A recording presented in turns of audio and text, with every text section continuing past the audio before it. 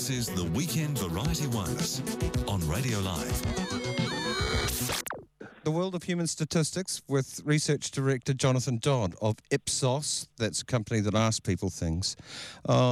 This week, we're looking at cyberbullying and some interesting stats behind it. It's a single topic this week, but a fascinating one, and it can be very disturbing. Jonathan? Yeah, g'day, Graham. Yeah, obviously it can be disturbing just to read about, let alone be a victim of. I mean, most of us have probably got memories of perhaps being bullied as kids or seeing bullying in the playground, and obviously it's not a nice thing. And there's still bullying in the workplace, as we just even heard about only this week from one of the ministers. But it's interesting when you're looking into cyberbullying because, of course, it's actually a lot worse in many respects when you actually look into what's involved in bullying and so forth. So yeah, I'm just thinking when we've experienced bullying at school, unusual if we hadn't, but in the modern digital age, if you wanted to invent the most exquisite tool for bullies, it would be social media, wouldn't it? It was just perfect. Yep. Because when you look into the psychology of bullying, one of the key things is that bullies themselves don't often realise the impact of their actions. They lack empathy, which is one of the first steps to being a psychopath, and they don't really appreciate the true depth of what they're doing to their victims. They might just see them crying or something like that, in the old schoolboy thing.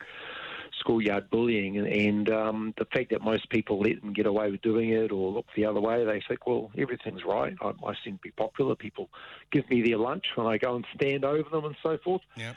And they don't realise what they're doing. And when it comes to cyberbullying, of course, you can sit there behind your keyboard, and teenagers in particular, teenage girls is one group that we often think about, who can write what they want, and they don't see the true reactions and what's happening in the bedroom of the bullied, so to speak. Yeah. Okay, well, let's get on to some stats from around the world and comparisons. It includes New Zealand here too, which is good. Yeah, so, about 20, 25, 26 different countries, 28 actually. We did the survey, 20,000 people, 500 of whom were in New Zealand. Did this quite recently, and I guess awareness is one thing. So there's quite high awareness. 84% of New Zealanders were aware of cyberbullying. It's sort of middle of the pack. So it's out there and being spoken about. But what was really interesting was when you ask people whether they believe their child has experienced cyberbullying at some point. And we had that more than a quarter of New Zealand parents or caregivers saying their child had experienced cyberbullying at one point, and that's the third highest in the world. Oh. So 29 countries, we had around about 25%, saying yes on a regular basis. It was pretty high, and then you're talking about quite a big number, 27 in total. Yeah. Beaten only by Brazil at 29 and India at 37. But of course, makes you wonder why India, Brazil, New Zealand. Well, yeah, and in particular, of course, down the other end when you've got the least likely. You had 0 in Russia. Very low in Japan. What? 0? That's always, alarms always go off with statisticians when they hear the word 0. Yep. But the thing is, of course, is we all know that from our own childhoods, we never tell our parents everything. No. Particularly if it's quite dramatic or so forth. And so, on one hand, I think a key thing here is that it will reflect to a degree not only the actual incidents, but also the nature of parent-child relationships in these various countries. Mm. So obviously the more open the relationship and the more open the issue of cyberbullying and the more it's discussed at school, the more able the average child will feel to raise it as an issue with their parents. Yep. But we certainly know that 27% saying it's happening. The actual instance is going to be even higher still. Bullying in one country would be not bullying in another too. So this is awareness of in the culture of. You put a sensitive Japanese student in Glasgow, and holy hell. I suppose what goes for a background culture in a place like that would be called bullying in a lot of other places. Yeah, and the Kiwi male's best way of showing that they really appreciate their mates is to insult them. Oh, yeah, of course. Yeah, but I think it's clear. We did define it with people. We said it's when A child or group of children under the age of 18 intentionally intimidate, offend, threaten, or embarrass another child or group of children, specifically through the use of IT like websites, social networking, smartphones. So we're quite clear that it's deliberately intended for a negative result as opposed to friendly joshing, so to speak. Yeah. Okay, people don't think the measures are sufficient on the internet. This is where I have a problem. I personally think we're in a state of cultural flux and we don't know how to work it, and it's going to work out organically. There may be a big paradigm shift in the next couple of generations on what happens online. And it's not like you can't do anything about it, but maybe doing nothing about it might be a future option. I don't know. I don't think you could ever say nothing, because then, for example, what politician is going to say, we're just going to do nothing? You know, the perception of doing something is often more important, or we're going to be stuck with, let alone whether it's actually relevant or not. But you're right, and of course that's the whole sticking point with the internet. You need freedom of speech. It enables social cohesiveness. It can do an awful lot of good things. But all it really does is amplify the best and the worst of human nature. Yeah. Japan, very little of the cyberbullying, but very, very high in the belief that current measures are not sufficient. They top the table. Yeah, it's a weird one. Maybe they're they may be just looking around and thinking, well, nothing's happening, or perhaps that when it does happen, it's very extreme. So you think about, the number of suicides and so forth that you just see amongst, the salarymen and the hard workers in Japan. They've got a lot of strange cultural things going on. They might be thinking, well, there isn't much of it about, but you've only got to read about a couple of teenage suicides, and you think, well, clearly one suicide is one suicide too many, and so therefore not enough is being done. Well, it's just a good stance to hell, I guess. Any bullying is bad bullying. But it always comes at a cost of either freedom or internet access or so forth. Yeah, and I think it can get really blurry and very subjective about one person's bullying as another person's criticism. I've seen people online being correctly criticised and, to some extent, I suppose, raked over the coals for doing some really dumb stuff. And they've called that cyberbullying. And I think is using it as a defence mechanism to protect their point of view. Yeah. And silence debate. Yeah. And we're getting so sensitive now about upsetting people. There's this whole culture, you can't upset anybody, you can't put anybody down, everybody's view is equal and so forth. How on earth would Gordon Ramsay get a restaurant started? Yes, of course, but then with his... that's about PR and marketing, isn't it? You go and you get what you're going in for and what's on the cameras. And I imagine everybody we see on TV, getting sworn at by him, has already signed their waiver to say they appreciate it and they understand it. And as we all know, being on TV is seen as I think, compensation enough for whatever you go through. Hence the Big Brothers and challenges and all that other stuff. Yeah, but if he sees something wrong, I'm usually on Gordon Ramsay's side. I think, that is, pull your socks up and put some effort in, and he yells and swears at them. And is that bullying? Yep. I think we, in a normal private sense, it would be different, of course. I think that's just about negotiating in theatre. Okay. I think we can't compare that. That's televised theatre. All right. You couldn't get away with your normal workplace if your boss swore and yelled at you, and you just said, "Well, Gordon Ramsay can do it, I can't," and you'd be like, "Well, I don't work for him." And yeah. Okay. So, now you're right. It is about context to a large degree, and I think if kids are feeling upset, or parents can see their kids are feeling upset in some way, the worst thing you can do is just say, well, sticks and stones may break my bones, because the psychological pain is far worse. Yeah, kids, it's a special case, isn't it? Just so vulnerable. Grown adults, I don't know, that's a different story, but kids, they're just so vulnerable to this, and it can really, really affect your development. Yeah, and one of the key things when you're looking at bullying, of course, is that if you're a group of people that are ganging up on one person at school or something like that and send them all bad messages and stuff, within Messenger and Facebook and all these things, you can, of course, construct your own little group of people that nobody else can infiltrate. You can set up those groups to hassle. So a person can do all that bullying, or a group can. Nobody else can see it or know about it, and so they don't get the negative feedback for their behaviour. They don't get anybody going, hang on a minute, you're being a bit rude to Sally. Yeah. Because all the other people invited in the group are in on it, or they likewise don't feel like it's worth their while to be on the out and criticise. So huge amount of social pressure keeps it going and initiates it.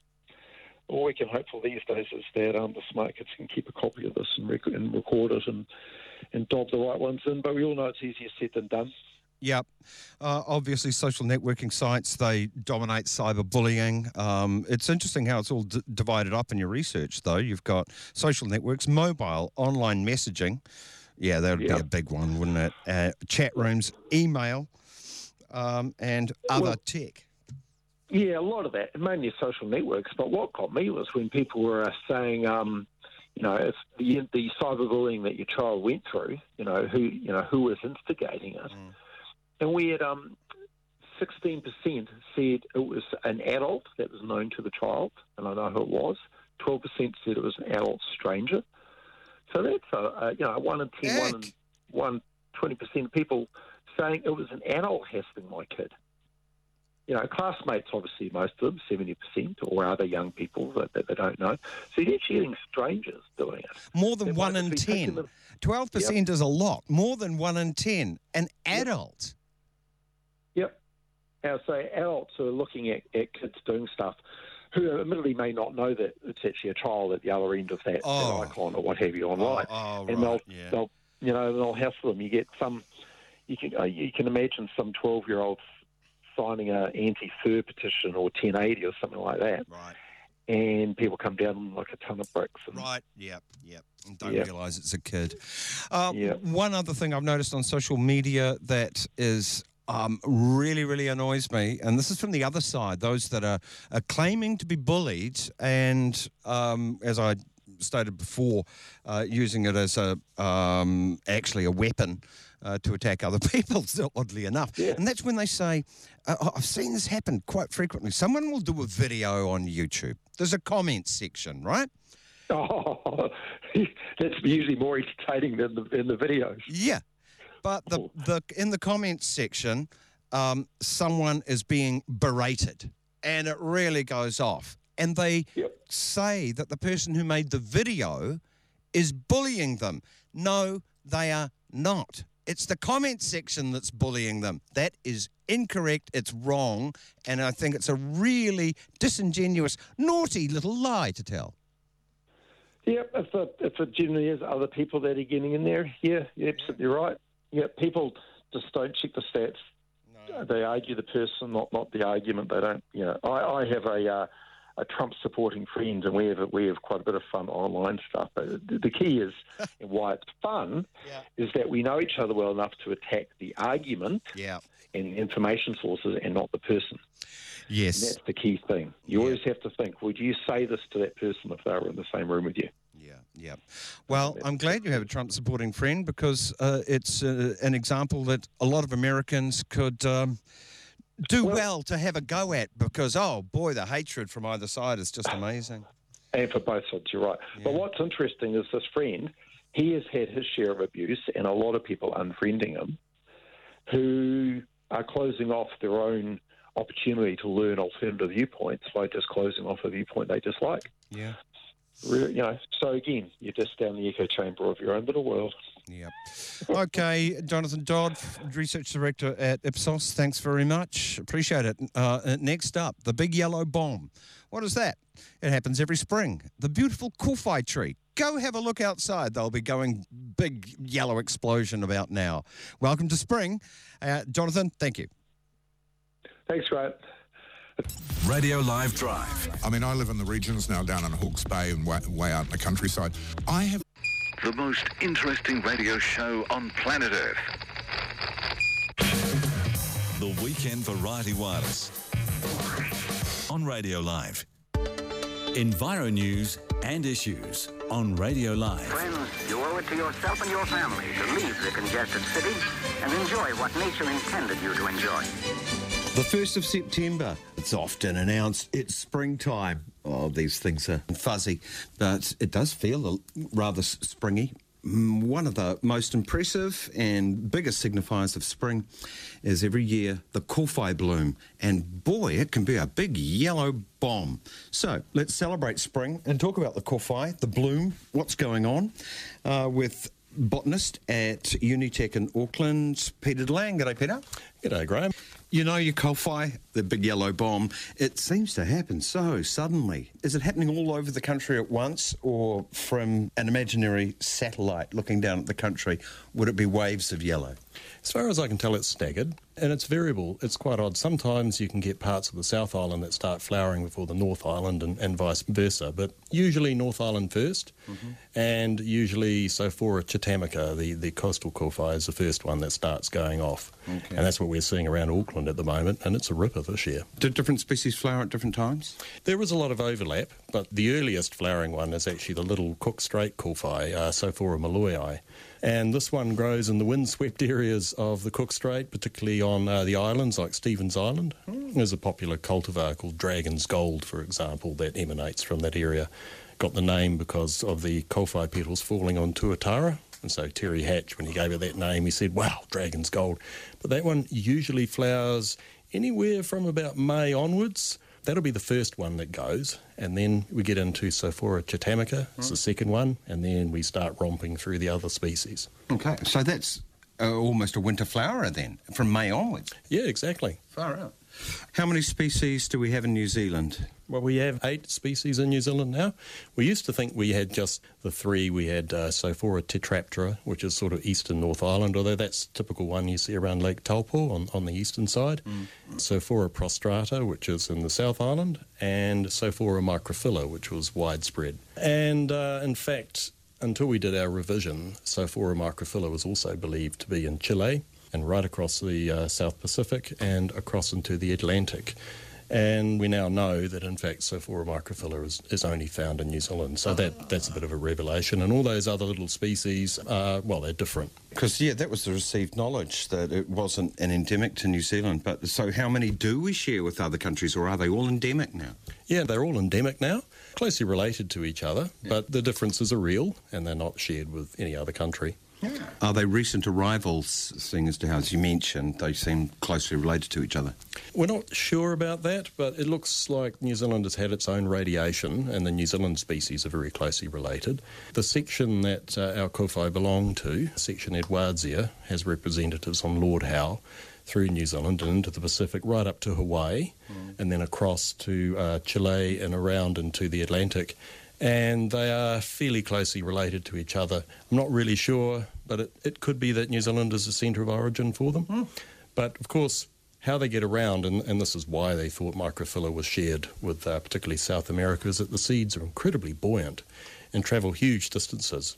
There have been some very good studies done where people have picked up kowhai seed on the Kermadec Islands where there's no naturally occurring kowhai, and on the Chathams where there is this one species, Sophora chitamica, and then they've germinated that seed and they've found a range of different species. Another study that was done was by the late Eric Godley, where he just kept in a jar of water in his office, he kept kowhai seed, and every so many months he tried to germinate it, and it got on to so many years.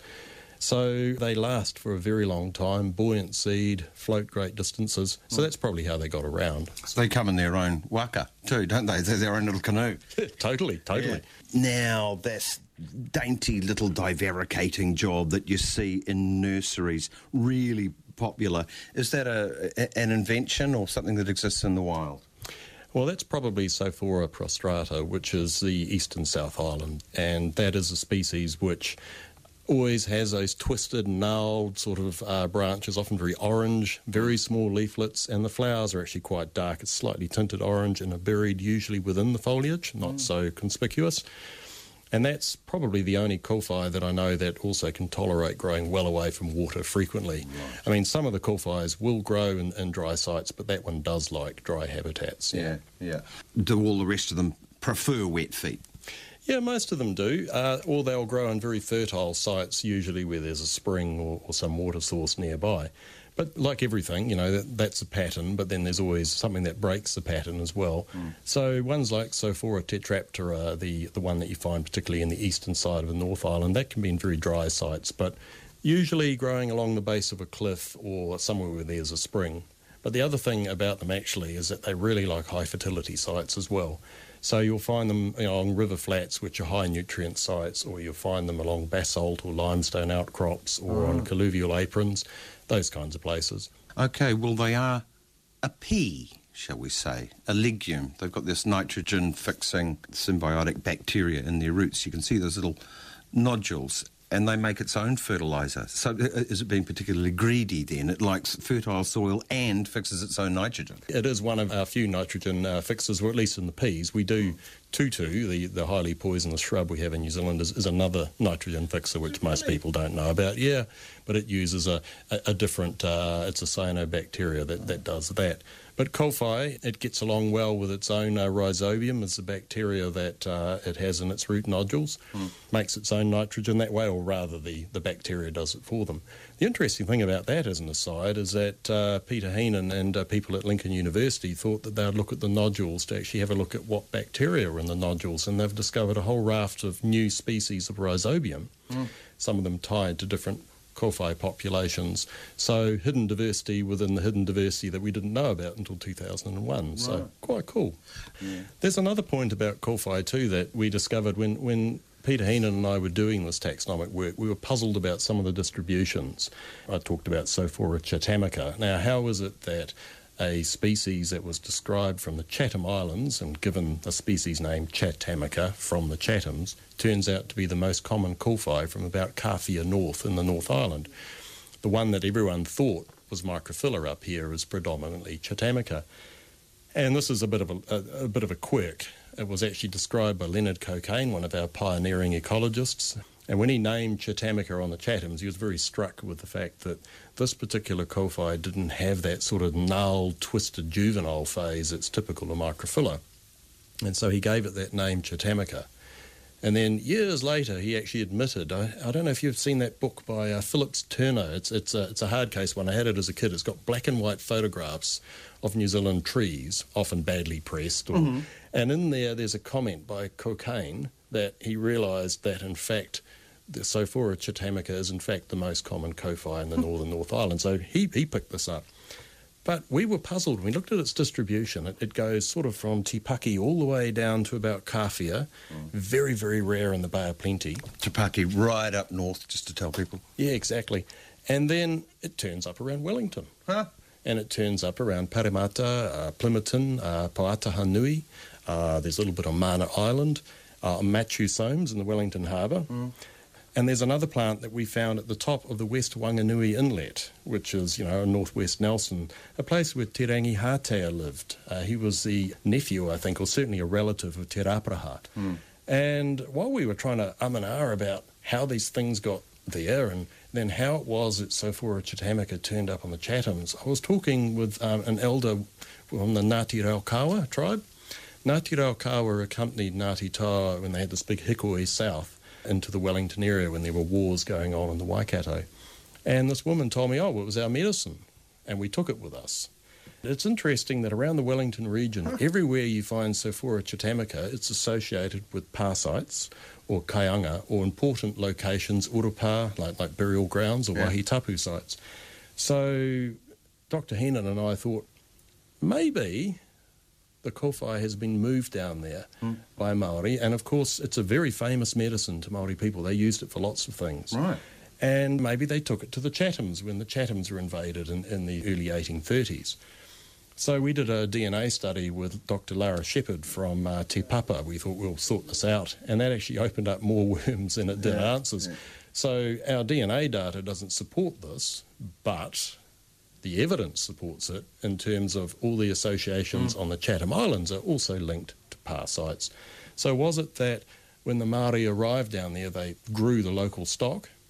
Because Te Rapraha's lot. Yep. Yeah. Grew it as a pretty plant? Yeah.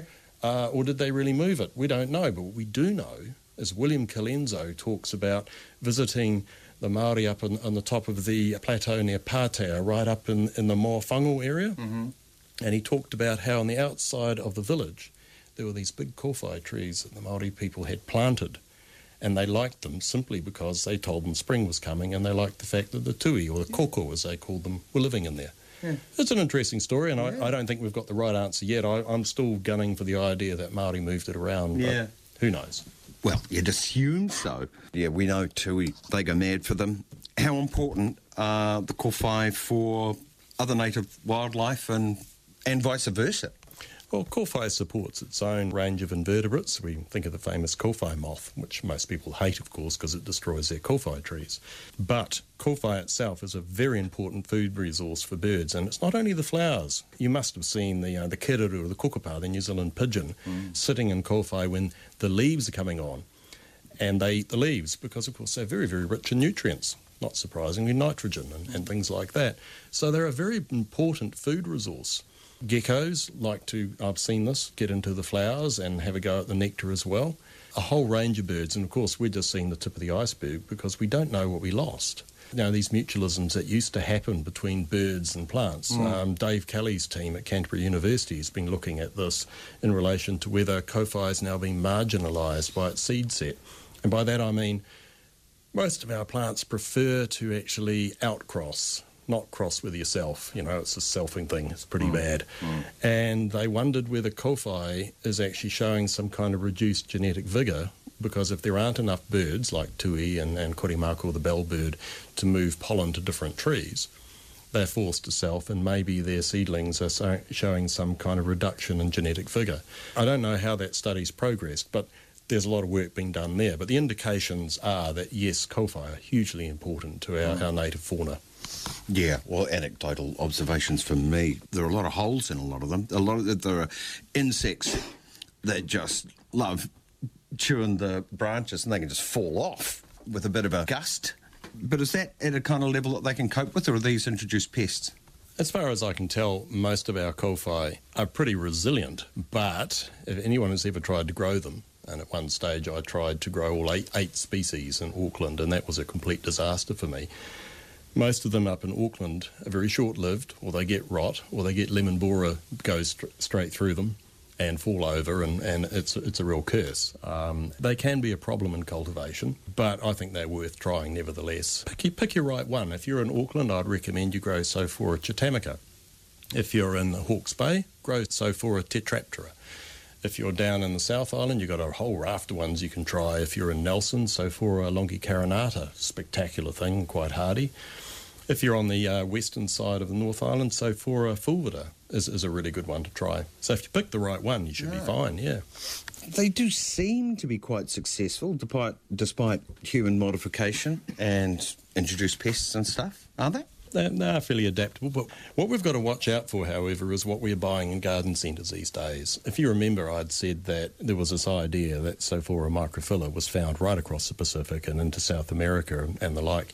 And so what that actually meant was people bought in South American kowhai and some of the island kowhais, and they brought them into New Zealand. And then, as is inevitable, and I'm not going to throw stones at horticulturalists, but given an opportunity, someone's going to hybridise them to see what they can get. And so this has been going on for quite a while, and when we did our work, we realised that the kowhai that has come from Chile is a completely different species. There was another one, I don't know if you remember, there was this famous one, Sophora tetraptera otari gnome it was called. This was a thing that Raymond Mole, who was the curator at Otari, had apparently discovered. It's a small, weird-looking thing. It looks a bit like Sophora tetraptera. It's got greyish leaves, and most significantly, it almost has like a big sort of tuberous rootstock from which it suckers. It's very small, and Peter Heenan realised that that's actually the Lord Howe species, Sophora howinsula. So these things have been brought into New Zealand, and inevitably they've been hybridised. And so if you go down to your local garden centre, a lot of the kowhai that you will see there is actually a hybrid mix. This is a problem. It's a problem if we want to preserve the integrity of kowhai, and it's a problem for iwi if you want to actually get medicinal rongoa out of kowhai, because if you've got hybridy material, from a Māori perspective, affects the efficacy, if you like, of the medicine you're making from it. So just be careful what you're buying. And I'd also put this as a general plea to people doing restoration, ecology, revegetation, those kinds of things. You're much better to actually get kowhai from the site or from a wild population that you're confident about than rely on nursery-raised stock. I've seen some horrendous examples, the Twin Streams Opanuku site, where there's Sophora cassioides, that's a Chilean pelu, which they thought was microphylla. Sophora macrocarpa, another Chilean species, being planted there presumably in good faith, thinking that people were planting kowhai. And this is not good. Right. Okay, being one of our few nitrogen fixers that are native or endemic, should we happily say now, do they have a special ecology that they create? I'm not exactly sure about that.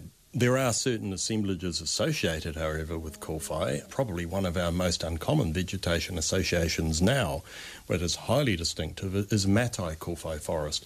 If you have driven up to Whangarei, for example, and you're going along the Ruakaka Flats, when you get past Ruakaka itself and you're heading past Marsden Point and going inland towards Whangarei, all along the roadside there is actually a really good example of this forest type. There is an abundance of matai there, which is one of our black pine, and associated with it is lots and lots of Sophora. In that case, there's a bit of microphylla and Chitamica. And you'll see the same vegetation association, particularly on the eastern side of the North Island, down into the Wairarapa, and then it runs right down the eastern side of the South Island. And those are sites where the soil is very rich and fertile, and there is typically a summer drought pattern, and a very wet winter or a very, very cold winter.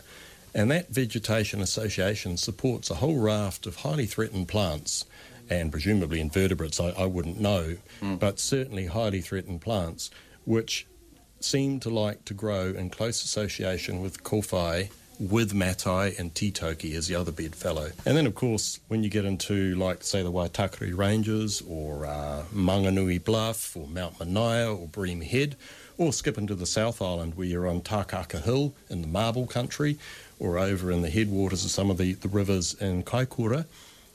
In the North Island, in those rocky sites, you get Sophora fulvida, which is like those basalt and andesite rock outcrops and has a very important role to play there in stabilising those slopes and allowing forests to come away. And in Takaka and in sort of northwest Nelson and running into Marlborough in those marble and limestone rich areas, you get Sophora longicarinata, which has the same role. Probably with a bit more work and a bit more study, we're going to find that there is some kind of dependency. We also know that there's actually a whole raft of mistletoes that like to use kowhai, and probably because they're nitrogen fixers, So if anyone's ever seen the green mistletoe, Eleostylus macranthus, it really, really likes kowhai. And the little pygmy mistletoes, the ones that people don't tend to see very often because they're so small, what we call Corthocella. Particularly around Plimmerton, if you look really hard, you'll find Corthocella salicornioides growing on kowhai, whereas its usual host is Kanuka or Manuka. What was the deal with the poison scare with kowhai? There was hysteria, I think, that we were going to chop them all down in the schools because kiddies were going to end up dead. I wrote something about this. This was in the New Zealand Geographic a few years back, and I quote, "From time to time, stories of the deadly poisonous kowhai tree arise." Now, the basis of that is a very good book written by the late Henry Connor, The Poisonous Plants in New Zealand, and there had been reports that kowhai were lethal, but in fact the only documented instance that Henry Connor could find was of a suspected poisoning. Which part of the tree? Yeah, this was a wooden spoon carved out of a kowhai that a person had had some soup with, but the jury was kind of out because the soup was dodgy by all accounts and the person had experienced a stomach upset. Nevertheless, like most of our peas, I mean, you know yourself, I mean, if you eat red kidney beans straight out without soaking them, you're going to get very ill, and in bad, really bad doses, you could kill yourself, and that's because they're full of cyanide. But we know with red kidney beans, if you soak them overnight and wash the water away, you can eat them.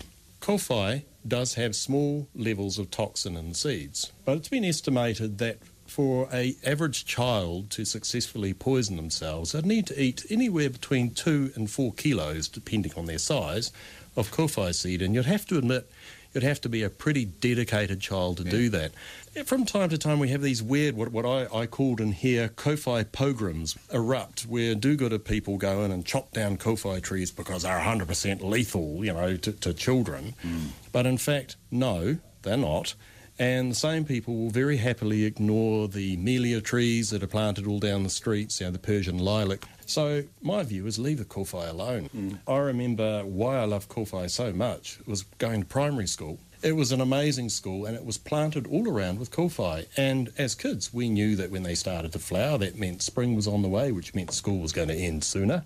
But also we loved playing with the seeds, make-believe golden nuggets, all sorts of things, climbing in the trees, and not one person ever came and said, don't go near the kowhai, they're poisonous. But now we've gone the other end of the spectrum. We chop the kowhai trees out because they're lethal, and we plant things that are actually lethal in their place. I mean, if I had $1 for every Japanese wax tree I saw in schools, and that is really lethal, and some people just touching it is enough to make them break out into kind of psoriasis. And the other thing that is ironic is how many karaka trees will you find in school grounds? And that is poisonous. Go figure. The best display this spring where one might see a vast amount of kowhai flowering? Well, I always go back to my Tauranga Waewae. I'd say the Kawhia Harbour. Anywhere on the northern side of the Kawhia Harbour from about now onwards, particularly if you're game, go to Puti Point. Take the whole family there, go looking for Belmanite fossils. You might find an ammonite, cool. And then walk all the way around Moturara and point right around towards Kawhia. Fantastic displays of kowhai there. Or just take a drive. Just simply take a drive down to Mokau, head of the Mokau River, or down to Tongapurutu, or North Taranaki. Fantastic display. Yeah. And of course, if you're down in the South Island, Haast, anywhere down that way, But there'll be lots of favourite places. I'd like to take my hat off to a former, a colleague of mine who works in Dock, John Barkler, who was so taken, he's down in Dunedin, so taken by kowhai and so worried, in fact, that kowhai was, although it's not a threatened plant, in certain parts of the country, people don't look after it or they don't respect it, or it's just not common.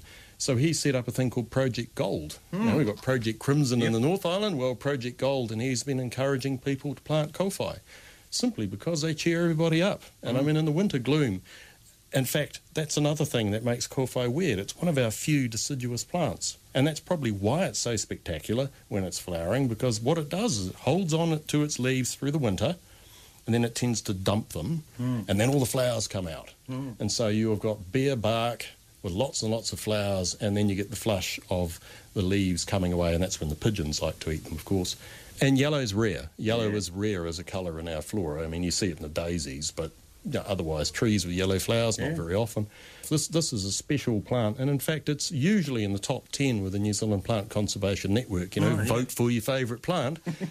And there's another point that's worth saying about kowhai. It was one of the first New Zealand plants ever to be cultivated in Europe. Banks and Solander, of course, they discovered it, and they were here at the right time. They came here in October, and they came into the east coast. They would have seen Sophora tetraptera. They collected seed of both Sophora microphylla and Sophora tetraptera. The first ones were being grown in the UK in 1772, and the first one flowered in 1774 in the Chelsea Physic Gardens. And there's actually a watercolour in one of the books there about, it in flower and a story about it.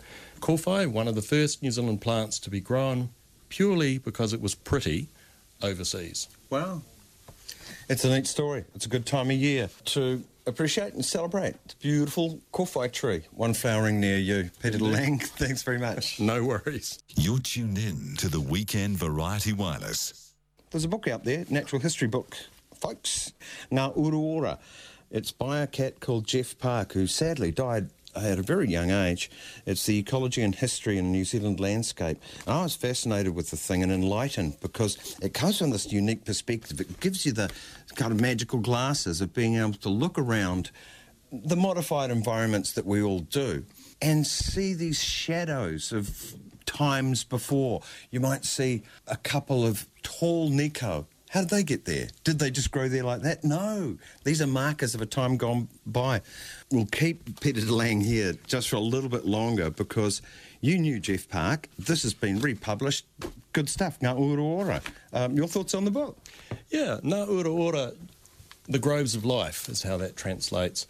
Jeff, first of all, I think we should pay homage to a very remarkable man. He was a botanist through and through, an ecologist, but he was also a very independent thinker. I can remember the first time I met him, I thought, wow, I'd heard about this guy. There was this famous Jeff Park, and when I started in the Department of Conservation, this guy sort of flowed in. He literally had a presence, flowed in, big handlebar moustache, sparkling blue eyes, all the rage then, linen suit. Wow, who is this dude? And he sat down and he just fixed you with those eyes, and he just started to talk about landscape and culture, and you found you just couldn't get away.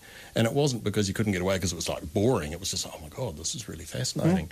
Jeff, he wrote this book, and I think those of you who have ever read Aldo Leopold's Sand Country Almanac, it was a very famous book that was written by an American guy with chapters that they aren't always my piece of cake, but I can remember one where he was talking about storing up some logs for winter, and then he got to think about the little grains of sawdust that were falling out and how they represented time for when this little plant was, that this tree he was cutting up was a seedling and so on. Jeff kind of melds that, but he melds it with a distinctly New Zealand flavour, and there is really no other book that's been produced. Philip Simpson, who was a good mate of Jeff Park's, comes close. But Jeff had a completely different way of looking at the landscape. There are certain chapters in there that I look at and I think, yeah, I know those places, and I never thought of it in that way. Jeff was a scientist, but he was that rare breed of scientist where he was a poet. He was a real savant. And I think New Zealand's all the poorer for the fact that he died so young. But this book is his legacy. It was even turned into a radio series a few years back, and it's been very, very popular around the world. If you've ever been to Wellington and you walk around the Wellington Library, have you ever noticed that the pillars that make up the sides of the library are sculptures of Nikau? That was one of his ideas. He wanted to bring nature everywhere back into towns and whatever, and he wanted people to identify with the remnants. Isolated trees. This book actually looks at little isolated headlands. He's got a chapter in there about this little peninsula sticking out in the Mokau River, and it was covered in forest. And he wondered why it was covered in forest. So he did some digging, and he discovered, well, it was actually a very sacred site to iwi, and so people just knew not to go there. And in doing so, it actually protected a whole raft of plants and animals that were otherwise seriously threatened in that catchment. The way he wrote the chapter on the Hauraki Plains, he starts off with Captain Cook and Banks and Solander, and they were rowing up what they called the Thames River, the Waiho, and being gobsmacked by the size of the kahikatea trees. Tragedy in its own right, because typical Europeans, they carved their initials in the side of the tree apparently, and they'd surveyed one, and that tree actually lasted until I think about the 60s, and then someone cut it down. You're joking? Yeah, and this was near Turua. Amazing when you think about it. Think of if you're in Christchurch, there's Riccarton Bush. Yeah.